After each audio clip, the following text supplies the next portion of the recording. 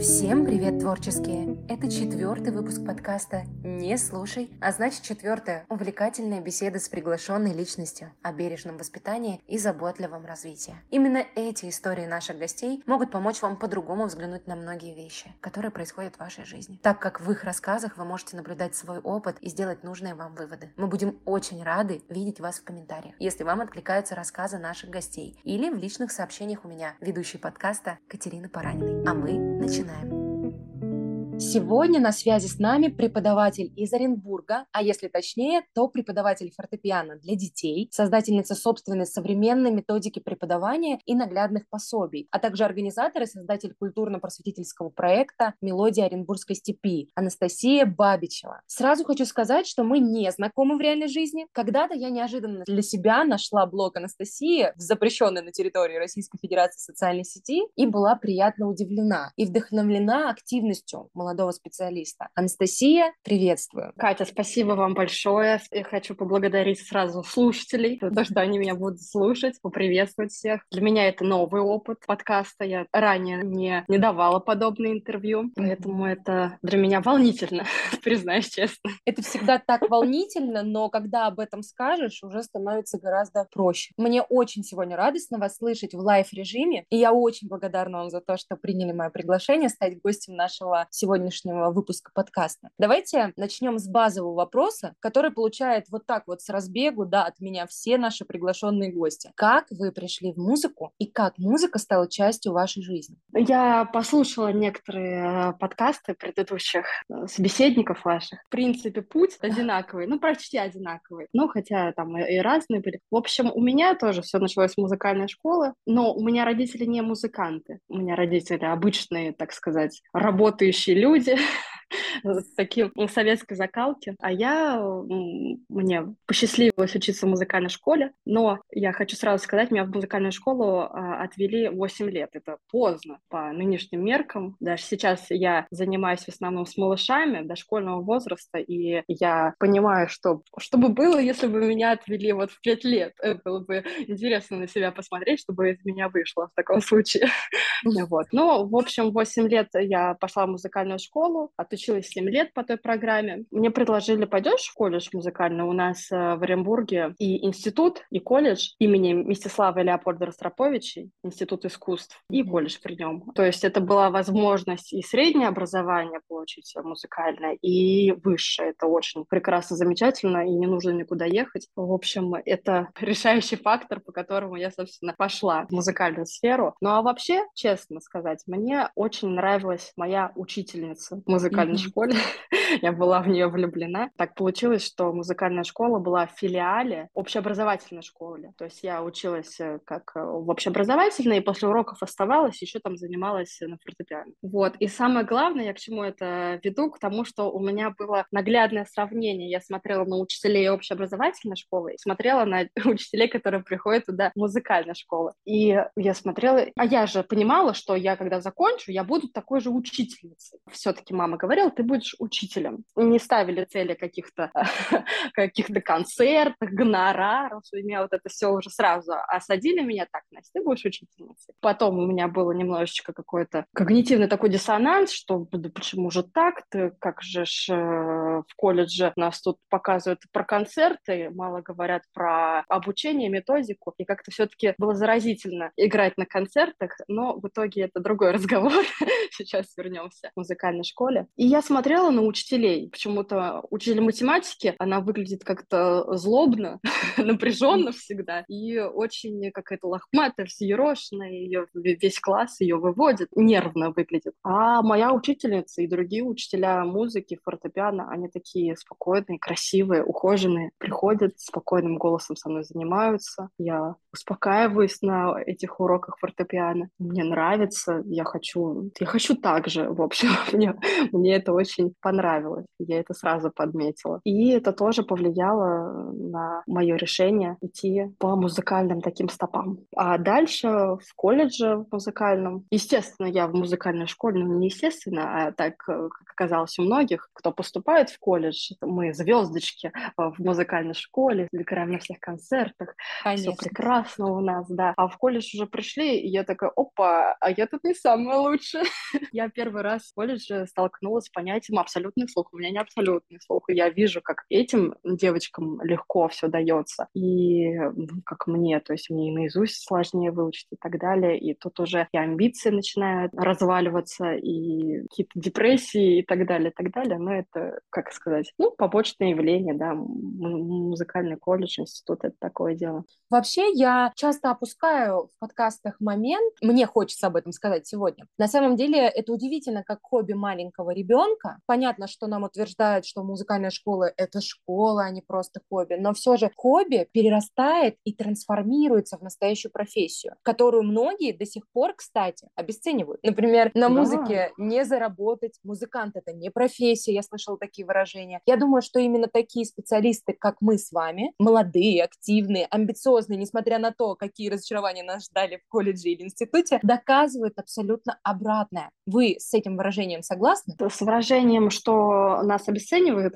Ну и с этим выражением, да, это как факт такой. И то, что молодые активные специалисты, они доказывают абсолютно обратно. Согласны с таким вот выражением? Молодые, да, молодые, мы, по крайней мере, стараемся доказать это обратно, но я все время копаю глубже, откуда вот взялось вот это обесценивание, и почему вот мне до сих пор приходится объяснять, да зачем вообще ребенку нужна музыка, когда вот они приходят ко мне на уроки, там, может быть, там ребенок хочет, а папа какой-нибудь, да боже мой, да зачем это вообще надо, это, с этого же там суп не сваришь, это же не токарный станок или еще что-то, это же Мгм. пианино, вот это, зачем оно нужно? Приходится объяснять, рассказывать, но у нас, понимаете, десятилетия назад, некоторое время назад, было утрачено вот эта музыкальная культура в 90-е, и дети 90-х, они вот, я заметила, что вот именно это поколение, оно обесценивает. А все-таки в советское время это было, ну, престижно. И Мгм. сейчас мы стараемся возродить это все, вспомнить о том, что это действительно престижно. Пусть и в детской музыкальной школе приставка «бесплатно», бесплатная музыкальная школа пишется, и это, к сожалению, пишется только в России, в странах СНГ, в Европе и в других странах там все платно. Может быть, и Мгм. это обесценивают. Не знаю, я до сих пор думаю на этот счет. Но мы стараемся, да, видите, мы с вами культуру в массы несем. А вы в музыкальной школе работали или работаете? Я работала до января месяца этого года. Я Ага. почти 4 года проработала после колледжа, но вот уволилась. Ну да. Решила сама буду заниматься с детками. По-любому были такие преподаватели. Я сейчас на своем примере расскажу. Когда я такая молодая, активная, амбициозная, работая в музыкальной школе около 5 лет я работала, и они мне начинают говорить, да этот запал пропадет совсем скоро. Совсем скоро, вот через 5 лет ты уже перестанешь всего этого хотеть. А я не перестала, я уволилась, и я реально начала работать на себя. Я начала понимать, что я могу еще больше, чем они меня пытались осадить. Вот был ли у вас такой опыт в музыкальной школе, когда старшие преподаватели с опытом говорили о том, что это все пройдет? Да, был, конечно. Конечно, они даже, мне кажется, способствовали этому всячески, чтобы он у меня наконец-таки прошел. Потому что, хотя, не знаю, разные преподаватели были. Были такие преподаватели старшего поколения, на которых я смотрела и восхищалась просто. Сколько они там, 30-40 лет преподавательской деятельности, они новые какие-то методики, они что-то пишут, записывают. И в институте преподаватели, у которых, кто мне там перечислял, у меня 200 выпускников, ему там 83 года, профессору, Мгм. и он всех записывает на видео, он за всех болеет, за всех переживает, каждому подход. Я больше смотрела на то, что меня вдохновляет, потому что на халтуру, на лентяев неохота смотреть, на это не хочется обращать внимание, но такие тоже есть. В музыкальных школе таких полно, во всяких разных специальностях. Все-таки Согласна. я даже и себя настраиваю смотреть на то, что на тех людей, у которых можно поучиться. Я в первые годы работы и ходила к к этим преподавателям на уроки, просилась, смотрела, заимствовала их какие-то методические особенности, фишки. Училась, вот заново училась, потому что колледж мне таких знаний не дал в плане методики. Играть-то нас научили, да? Мгм. А учить нас не научили, как так вышло. В Вы институте закончили тоже нас отделение не... фортепиано. Да, и колледж, и институт фортепиано. Как вы пришли к тому, вот раз вы смотрели на то, как они формируют свою методику на занятиях, как вы сами решились, что вас сподвигло на создание своей современной методики преподавания для детей? Так получилось, что вот просто меня начали просить позаниматься с малышами. Ну, просто жизнь так свелась с малышами. И так как получилось то, что я люблю маленьких детей, именно вот не подростков, а маленьких там вот детей. Не, подростков я тоже люблю, это так странно звучало. Подростков я тоже люблю, но вот с малышами у нас какой-то особый контакт, особое какое-то понимание, вот. И это не только в то время, когда начала работать, а еще, будучи я подростком, я замечала, как ко мне тянутся дети пятилетние. Вот просто вот в очереди стоишь, а они к себе подходят, и я вот оглядываюсь, а вокруг меня дети. Я не знаю, что им так нравится. Какое-то мое биополе или внешность, или что-то вот, в общем, их ко мне притягивает. И точно так же получилось в жизни, что у меня на протяжении всей педагогической практики у меня много было и первоклашек, и подготовишек, и потом вот частным образом меня начали просить, то есть не я там собираю детей, а меня просят, ну, позанимайтесь, позанимайтесь. На школу пока что не берут, но мы очень хотим, ну, пусть что-то из этого выйдет. И у меня вот именно с малышами начала методом проб и ошибок где-то получалось так, что вот это упражнение не работает. Вот я его увидела, да, у каких-то преподавателей, а оно оказалось нерабочим, оно мне не понравилось, я его выкинула, но придумала что-то свое. И так вот получалось то, что из года в год как какие-то упражнения, какие-то методики, игры, песенки становились любимыми, они накапливались, и сформировалась своя формула, как выучить ребенка пятилетнего, не семилетнего, да, в музыкальной школе там все и так прописано по всем программам, методикам и так далее, а вот 5 и младше лет. То есть вот как научить этого ребеночка играть, когда он еще и говорить не умеет, но играть они уже могут, потому что они все понимают. Вот над этим я работала, и у меня это получалось. И получилось. Я смотрю, вы больше со взрослыми занимаетесь. Я вот как раз, да, больше со взрослыми, и у меня программа ориентирована именно на них. Но получается, не получается. Путем проб и ошибок все происходит, как и у всех. Вот. Да. Ошибок больше и шишек я все-таки получила в музыкальной школе, все-таки там опыта больше набралась. Потому что, когда ты начинаешь работать, тебе дают, ага, новенькое, ну, давай, пособирали там со всех классов, у всех преподавателей детей, которые, ну, не супер занимаются, и дали Да. тебе. И вот ты бьешься. Из-за того, что я была очень воодушевлена своей работой, я этих деток из среднего, так сказать, сегмента интеллектуального мы добирались до хорошего и очень хорошего, до отличного. Вот. Но все-таки музыкальная школа, когда тебе сразу хорошие детки попадаются, и ты с ними работаешь, там, конечно, лучше можешь результат добиться. И в плане категорий вот для преподавателей это очень весомо, когда у тебя много конкурсных деток, класс хороший, такой крепкий. Вы получили Мгм. свою категорию? Нет, мне не дали. Я тоже А не вы? получила категорию, потому что я переехала в момент, когда мне нужно было вот-вот уже подавать документы, все уже было готово, но я переехала в другой город и все изменила. Начала работать на себя. К сожалению, почему-то я узнала, что преподаватели частные не могут претендовать на категорию, Да, и у меня такой да. вопрос, почему к Министерству культуры? Почему так? Ведь я тоже имею место быть. Мы с частными детками все равно участвуем в конкурсах, и в городских, и в онлайн международных всяких разных конкурсах, потому что это все-таки для детей я это делаю, уже для себя мне это никак не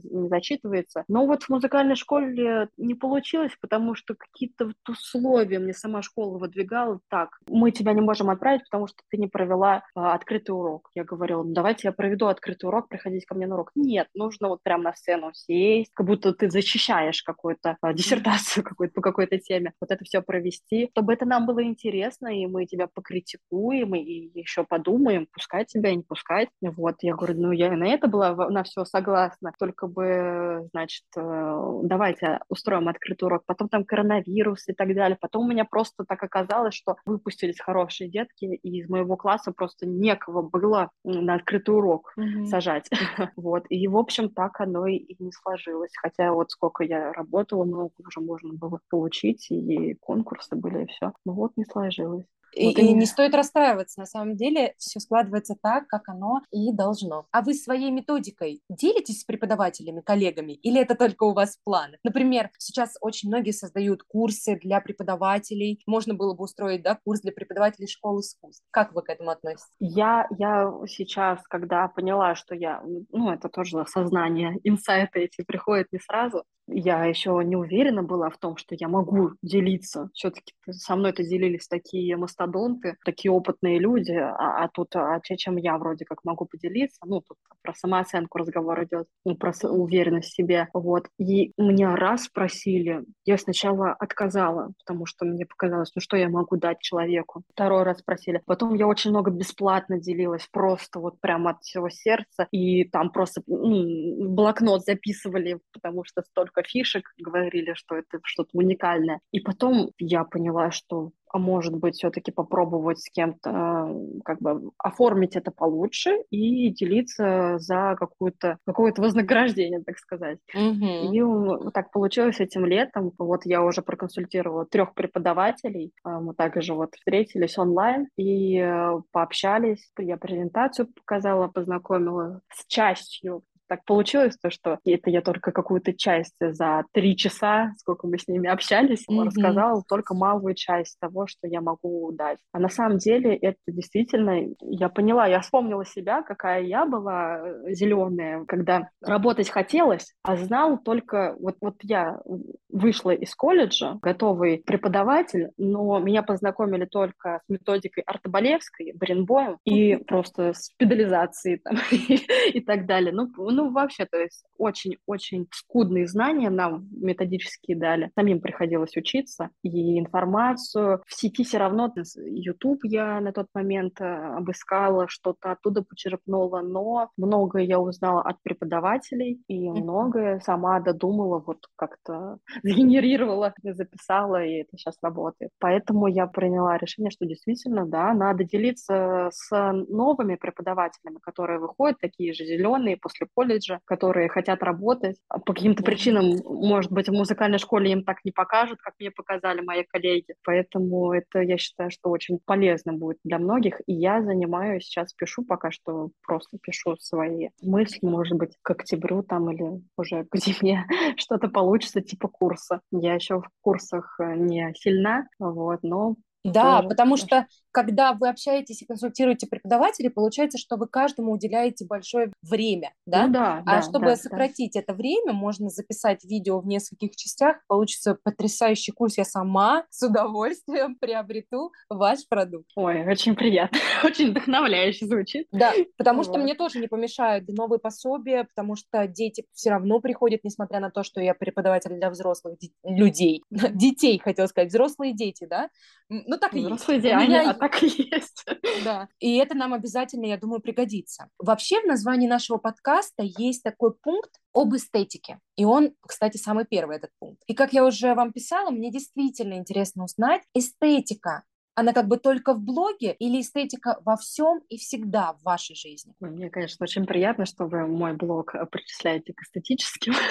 Вот, я, конечно, очень стараюсь, но у меня не все получается, но очень это приятно. По поводу эстетики, ну, хочется ходить на концерты, хочется ходить в музеи. Я с удовольствием вожу и учеников на концерты. То есть я пытаюсь им, может быть, это назвать эстетикой, может быть, я эстетику им пытаюсь вовлечь в их жизнь, но я живу обычной жизнью, свое пространство делаю красивым, смотрю красивые фильмы. Мне на самом деле откликается то, что вы говорите, так как музыка в целом, это и есть прекрасно. Музыкальное образование, оно включает в себя эстетику и формирование вот этого вкуса, поэтому, я думаю, никто не будет спорить о том и с тем, чтобы добавить к названию нашей специальности, да, преподаватель музыки, такую приписку, как общеэстетическое эстетического развития. То есть этим вы и занимаетесь, получается. Я, знаете, что еще заметила? Даже ваши детки на видео, когда вы записываете, выглядят эстетично. То есть вы с ними, я так полагаю, обговариваете даже образ. Это может быть Да. какой-то ролевой костюм, да, это может быть какой-то строгий костюм, но такой вот прям характеризующий каждую личность маленького ребенка. Это же ведь и есть эстетика. Я об этом даже не задумывалась.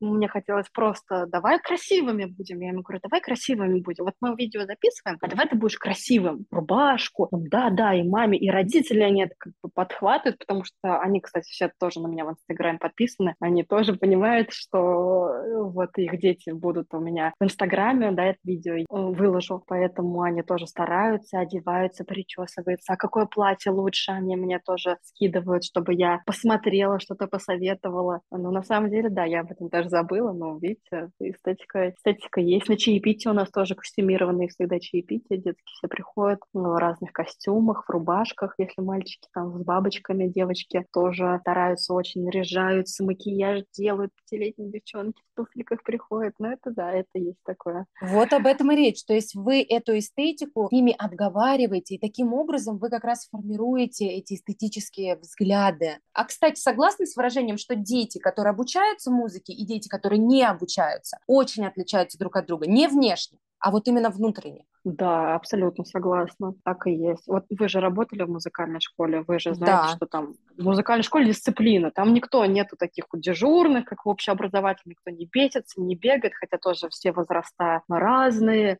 И бывает, что вот на хор собирается большая толпа детей, но все спокойные, очень спокойные дети. И я еще тогда, когда работала, думаю, вот это да. Вот что значит музыкальная школа. Все-таки особенные тут детки. Не знаю, потому что они, что первичнее, что они ходят в музыкальную школу, и поэтому они такие спокойные, или они такие спокойные, и поэтому они решили учиться в музыкальной школе. Не знаю, ну, то есть не спокойные, а набор их качеств полагает к обучению музыки, я про это говорю. Вот. Но да, все кстати. равно мозг их развит по-другому. Он более живой, он более активный, лучше учится в музыкальной школе. Возможно, вот ты со взрослыми занимаешься, я тоже иногда, взрослые ко мне приходят, и мне говорят, которые закончили музыкальную школу, ну, при этом там что-то играют, что-то позабыли, вот они приходят поиграть, они говорят, я училась в общеобразовательной школе только потому, что я училась в музыкальной школе. Да, я не успевала, мне было тяжело, но я старалась, и я запоминала, у меня память была хорошая, потому что мозг постоянно тренировался. То есть Да, это правда. взрослые, они это замечают сами. А те, которые приходят с нуля, это совершенно другой Мгм. подход. Так что я Да. понимаю, да, прекрасно. И вот продолжая эту тему эстетики, расскажите нам, нашим слушателям, как вы пришли к ведению такого гармоничного блога в социальных сетях? В чем секрет вашего успеха? Поделитесь, я тоже хочу такой эстетичный блог. Да, я хочу, чтобы это было визуально красиво, потому что, несмотря на то, что я музыкант, вроде мы ушами все слушаем и Мгм. понимаем, вот, но я все равно предпочитаю посмотреть. Я предпочитаю визуальное общение, визуальный какой-то диалог, и книгу я читаю все равно. Пусть это будет даже цифровая книга, но я глазами ее читаю. Я вот аудиокниги не воспринимаю. Вот. Мгм. И вот здесь вот про то, чтобы мне в первую очередь должно нравиться. Я хочу видео записывать такие, чтобы было приятно посмотреть. Я уважаю своего зрителя, чтобы и зрителю было приятно посмотреть и так далее, и так далее. Все равно смотришь, и у кого-то там еще красивее там в Инстаграм, но у меня как бы я по-своему что-то смотрю, ярко, мне хочется, чтобы это было красочно, потому что я люблю краски. У кого-то там пастельные тона, а я вот все-таки предпочитаю, чтобы у меня было ярко. Мне все время SMM-специалисты, маркетологи, которые мне дают советы, они все меня ругают, что у меня не наоборот, все плохо, понимаешь? Ты меня хвалишь, а меня ругают. Мне говорят, вот тут ты неправильно, вот это убери своих детей, почему у тебя в ленте дети? Это рилсы, убери их в рилсы, там, ты должна только ты быть. Я говорю, ну как же я детей уберу? Ну, что вы такое говорите? Это же моя работа, это же мой труд, я его показываю. Ну, видите, они не понимают, они не Ну совсем да. понимают. Такой последний, на самом деле, к вам вопрос. Чувствуете ли вы свое предназначение в том, что делаете? Ну да, мне в какой-то момент показалось не так давно, что я вроде как нашла себя. И, возможно, сейчас это очень банально, тривиально звучит. Там, я нашла себя, это из каждого утюга мы слышим. Но я это прям вот прониклась этим. И когда общаешься с людьми, которые все еще вот в 30-40 лет ищут себя, и их действительно жалко. Потому что мне сейчас кажется, что я сейчас на своем месте, и то, что я делаю, это польза. Я приношу пользу людям, и они это понимают, самое главное. И вот это осознание, оно как-то очень, ой, я даже не знаю, ну, что-то невероятное, энергию какую-то мне дают, и я понимаю, что я какие-то созидательные какие-то вещи делаю, которые в этом мире останутся, что я вклад, пусть маленький, просто песчинку какую-то, но в искусство вкладываю, да, в всероссийское такое. Пусть Мгм. я там не композитор и не поэтесса и так далее, но зато, может быть, кто-то из моих учеников таким великим станет. В общем, задумываясь об этом, становится очень приятно. И будут говорить на интервью о вас. Как интересно. Ну да, кстати, вот это у нас профессор Анатолий Петрович Закопаемый, он все время так: кто твой музыкальный прадедушка? Вот я учился у такого-то, а он учился у Нигауза, а Нигаус учился там у Франца Листа и так далее, так далее, так далее, так далее. Про прадедушку вот мы ищем, потому что это очень важно, кто у кого ты учился, кем ты стал Безусловно. благодаря кому. Я понимаю, что я вот сейчас такую грязную работу в плане того, что, ну, не все преподаватели готовы заниматься постановкой руки, учить ноты Мгм. с детками. Многие хотят сразу, чтобы было все понятно, чтобы они уже что-то знали, и уже мы работаем над музыкой, вот это вот все любят говорить. Мы уже делаем Мгм. музыку, мы уже не учим ноты, а мы вот учим ноты, и вот мы через это проходим, я через это прохожу каждый раз снова и снова. Я выполняю такую грязную работу, но благодаря мне ребенок свободнее будет играть. Пусть даже если он в какой-то момент перейдет к другому преподавателю, я этот вариант тоже рассматриваю, может, там кто-то будет более талантливый в плане того, чтобы довести там ребенка до сцены и до конкурсов, до премии Чайковского и так далее. Ну Мгм. вот, но и надеюсь, что ребенок этот уже пианист знаменитый будет помнить о том, кто ему ставил руку, расслаблял его. Над каждым пальчиком вот скрупулезно вот так вот корпел, вот это вот все мы пыхтели вместе, злились друг на друга. Но ничего, зато вот такие мы талантливые в итоге Это так получаемся. трогательно. Это очень трогательно звучит вообще. Анастасия, я еще раз благодарю вас за участие в нашем подкасте. Это очень ценный для меня опыт в общении с новыми творческими людьми. Я очень рада нашему знакомству. Ой, Екатерина, я тоже очень рада. Спасибо вам в первую очередь за такой проект интересный, потому что это очень интересное направление подкаста. И спасибо за то, что дали мне возможность такую поучаствовать и пообщаться с вами. Надеюсь, что там получится что-то интересное. Получится. Сам разговор очень легкий, интересный и эстетично гармоничный. Ничуть не О, принижайте надеюсь. себя, на самом деле блог действительно гармоничный. Поэтому верьте в себя, в свои силы и свой блог. Спасибо всем. С вами был подкаст «Не слушай». До встречи на следующей неделе. Пока-пока.